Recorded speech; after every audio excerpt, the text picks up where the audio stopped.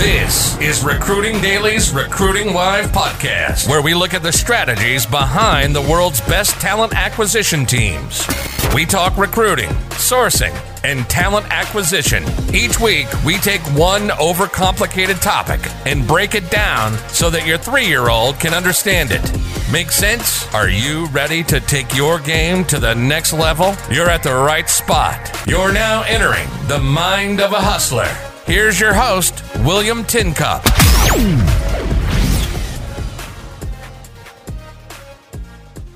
How to climb the TA ladder, building a career as a recruiter. That's a steep ladder. It is. So the best thing you can do to be a great TA leader is to understand consumer behavior or psychology and understand people's needs and desires, right? And be able to, read people. So it's not as much about, your power user in LinkedIn or LinkedIn Recruiter. It's being able to build relationships and rapport with people and understand what they want out of this exchange. And I think great recruiters are candidate advocates more than they are company advocates or product job advocates or even hiring manager advocates.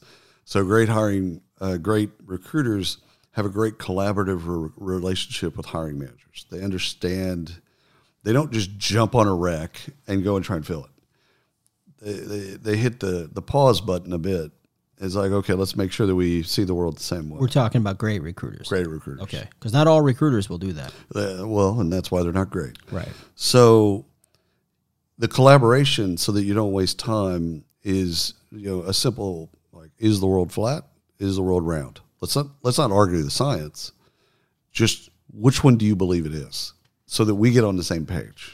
Right. And we need to get on the same page because I don't need to convince you, and you don't need to convince me. I need to get on your page. As the hiring manager is going to make the hire, the recruiters, if they do their job well, they're going to make the recommendations. They're going to put a great slate of candidates in front of the hiring manager. Right.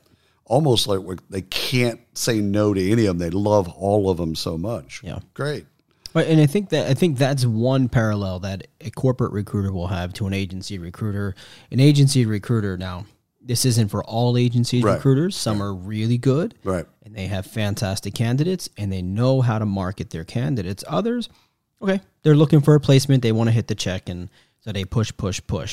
Yeah, and I think I get it. I think that I don't know if that's going to end entirely, but in a transparent world, especially like you take blockchain where it's really transparent, that goes away. Yeah, you can't do that because if you put crap in front of somebody, they're going to know. They're going to know, and your rating goes down, and you're no longer trusted. You're no longer sought after. Like you're changing industries at that point. Yeah. So I think you could get away with it, and I think people have gotten away with fraud and ghosting, and a lot of the bad behaviors that happen in recruiting for a long time. Because it hasn't been transparent. Now, you ghost a candidate on an interview, they're on Twitter. Yeah. And they've hit your Twitter handle and your company's Twitter handle. Yeah, you're going to hear it. Yeah, you're going to hear it. You should expect to hear it. So Best Buy, this is a long time ago now, and I don't know this to be true today versus not, but Best Buy had, I forget what they called their social team. Was it like 2,000 or 2,500 people or something like that? I could be way off of my numbers, on their team. Mm-hmm. And they were listening. Yeah. That's what they had a war room with the monitors everywhere. It was amazing. And they were there to listen and to respond. That's right. And then to route that call, that remark, comment to the right people. That's right. Get it solved. Wayfinding. Yeah, and get it solved. And that's what I was saying, where I think some of the recruiters have a parallel to corporate has parallel to agency in that one respect where you have a relationship with the hiring manager. Then once you find your right slate of candidates, assuming it's the right slate of candidates, you become the advocate for that candidate, and you're selling that person in. Yeah, all 5 of them. Yeah, all Yes. 5. Yeah, all 5 of them. Yeah, exactly. You're selling all 5 of them in equally. Yeah, And it's like, listen, I've been through the 100 that came from the 1,000, that came from the 10,000. These are the 5. 5 people, they're diverse. It's an amazing array, and they're all awesome. You could close your eyes and make a hire because they're all awesome. Yeah. Well, and I think what you said in the beginning is right. It's not the recruiter, the sourcer that can find the best people. It's the recruiter that can take those people. That's right. And move them along that process and really truly understand who they are psychologically, et cetera. Push them through that process and bring great talent in. No surprises. There should be no surprises for a candidate. There shouldn't be no surprises for a hiring manager. And you're that person that's basically on the side of a candidate. And one of the things as we talk about moving up the ladder and just becoming great at your job, one of the things I would suggest is you don't take a job description from a hiring manager. No. You build a job description. Right. You might be given a job description. And then I delete it. Well, you will be given. Here's me. Here's me. Yeah. You handed me a job description. Yeah. I deleted that. Yeah. And now what do you want? And it's not an easy conversation. Oh no, it's really easy. It's Do you want me to find? No, because it's real. It separates the great recruiters is they can stand their ground. Do you want me to find the best people for this job? Right. Okay, so stop scraping Career Builder from a job description and giving me that and saying, go find me this. Right. What do you want? Put it in let's put it in priority order. Let's rank the things that are important, and let's only talk about what's critical. Right. Not nice to haves. Yeah. Critical. So let's, for the recruiters that are listening to this specific topic, and they're looking to climb the ladder, they're looking to get out of maybe recruiting and move on in their career, onward and upward. Where do they go from being just a recruiter? It depends on the company. Sure. But what do you think that path is?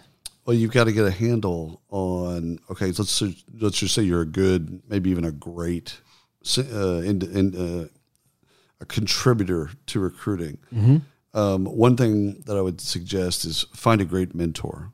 Find someone that's been in a game a little bit longer, and have a high candorous relationship with that person. I'm trying this. What about that? You saw this. I saw that.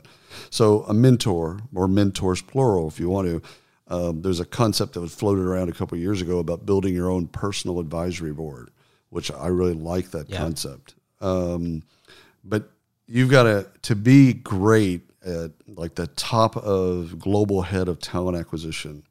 Those folks, their characteristics generally are they were great at their job, great as contributors, and they have a handle on people, process, and technology. So they understand how to build a team and work with a team, manage a team. And so when they get the order, hey, we got to hire 1,000, software engineers next year, they think of that as, okay, all right, so here's what I got to do with the team. And they understand process. So they understand fundamentally all the different things that have to happen in the process, both internally, both with candidates, with the hiring manager, et cetera. So how do we do this and make a great process? What does a great process look like? How does process evolve? How does it change? How do we audit it, et cetera? And the last is they have command over technology. They understand it, and they surround themselves with people that are constantly bringing innovation to them. So it's not like they're locked in time in 2004. They've literally, have a fundamental understanding of from finding the talent, sourcing all the way to onboarding. They have a fundamental understanding of all the different technologies, but they've gotten their team involved in searching for great technology. Like, how can we make this better? How can we make this better? And that's a concept that's true of people, process, and technology. How do we make this better? And a great phrase, if you want to ascend to that place, a great phrase, I think it's Billy Beane, but it might be attributed to someone else, is if we weren't already doing it this way, how would we do it? So you take that thought and you talk to your team.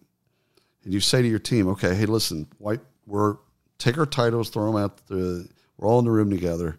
If we weren't aligned this way right now, where we have 16 recruiting coordinators and 4 schedulers and 64 sourcers that are outsourced, like if we weren't organized this way, how would we be organized? And let everyone chip in and figure out, does something have to change? And maybe there is no change. No, we're actually pretty organized. We're pretty good. You do the same thing in process. You do the same thing in technology. You do it twice a year. And that's a great TA leader. They can manage all 3 of those and still, in a pinch, be a great recruiter. You've been listening to the Recruiting Live podcast by Recruiting Daily. Check out the latest industry podcasts, webinars, articles, and news at recruitingdaily.com.